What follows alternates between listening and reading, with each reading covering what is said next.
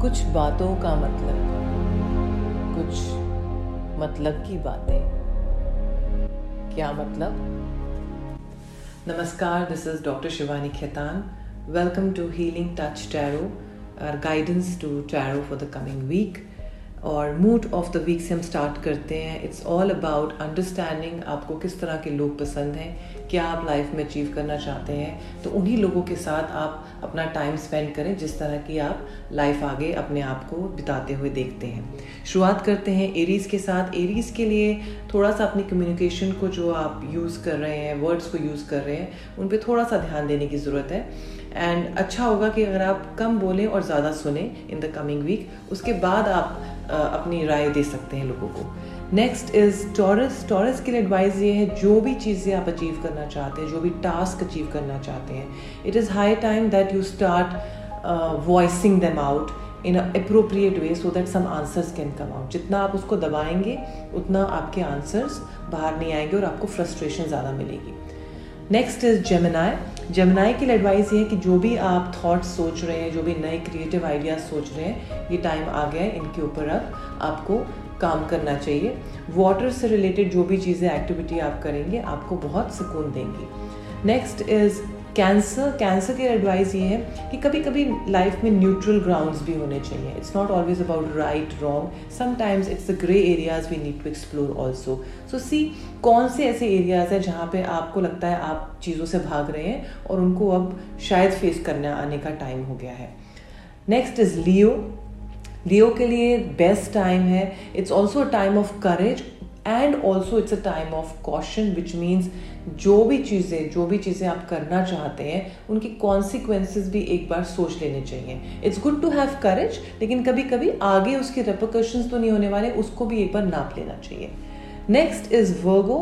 ये वर्गो का birthday month भी है. So time to give away things, time to give away what you need to give away, time to release, चाहे वो ego है, चाहे वो आपके मनी डेब्ट्स हैं, चाहे किसी को कुछ देना है, किसी को कॉम्प्लीमेंट करना है जो आपने नहीं करा है. कुछ ऐसे डिसीजंस थे जो आप अप्रोप्रिएटली सोच रहे हैं कि कोई करेगा तो मैं करूँगा. Now it's a time to move on and give whatever you need to give. Next is Libra. Libra के लिए बैलेंस का टाइम है. Money, happiness, social life, whatever it is, you need to balance. आप एक चीज़ बहुत करेंगे तो आप दूसरे से डिसबैलेंस हो जाएंगे. तो दोनों को, even if it is your exercise और it is your work, you need to balance it out now. Next is Scorpio. Scorpio के लिए एडवाइस ये है कि प्रोक्रेस्टिनेट मत करिए चीज़ों को. अगर जो करना है उसको करिए. जितनी देर आप प्रोक्रेस्टिनेट करेंगे आप चीज़ों को नहीं कर पाएंगे. So time to move on and trying to attempt what is supposed to be attempt. Next is Sagittarius. Sagittarius को थोड़ा सा अपना कम्युनिकेशन को, लोगों को, स्पेशली अपने रिलेटिव्स को अगर आप कुछ बोल रहे हैं तो उनको हर्ट ना फील हो जाए. इस चीज़ को बहुत ध्यान रखने की ज़रूरत है कि आप अगर कर भी रहे हैं तो ऐसा क्यों कर रहे हैं. आप लव से कुछ बात कर रहे हैं या ईगो से कर रहे हैं, ये हफ्ता पूरा समझने की ज़रूरत है. Next is Capricorns. कैप्रिकॉन्स के लिए एडवाइस है, अगर किसी स्पेशल पर्सन को या कोई नया इनिशिएटिव आप लेना चाहते हैं, कोई पर्सन आपको पसंद आ रहा है, वो इनिशिएटिव लेना चाहते हैं, तो पहले ताली बजानी पड़ेगी आपको. आप ऐसा नहीं हो सकता कि पहले मैं. अगर something you really like, it's always good to say and express. सामने वाले के ऊपर छोड़ दीजिए वो आगे क्या करता है. Next is Aquarius. एक्वेरियस के लिए एडवाइस ये है कि वुंड को हील होने दें. जो भी थॉट्स, जो भी चीज़ें आपके साथ हो चुकी हैं, it's time to now move on. अगर आप मरहम नहीं लगाएंगे अपने वुंड पे, पट्टी नहीं लगाएंगे, उसको कुरेदते रहेंगे, तो आप कभी भी आगे नहीं बढ़ पाएंगे. So time to forgive, time to release whatever, in whichever area of life it is, and move on. Next is Pisces. Pisces के लिए एडवाइस ये है कि जो चीज़ आप ढूंढ रहे हैं बाहर, वो अंदर ही है. तो उसको बिलीव करिए, उसको अंदर से नरिश करिए, क्योंकि अंदर से अगर नरिश कर लेंगे तो बाहर भी वही दिखेगा.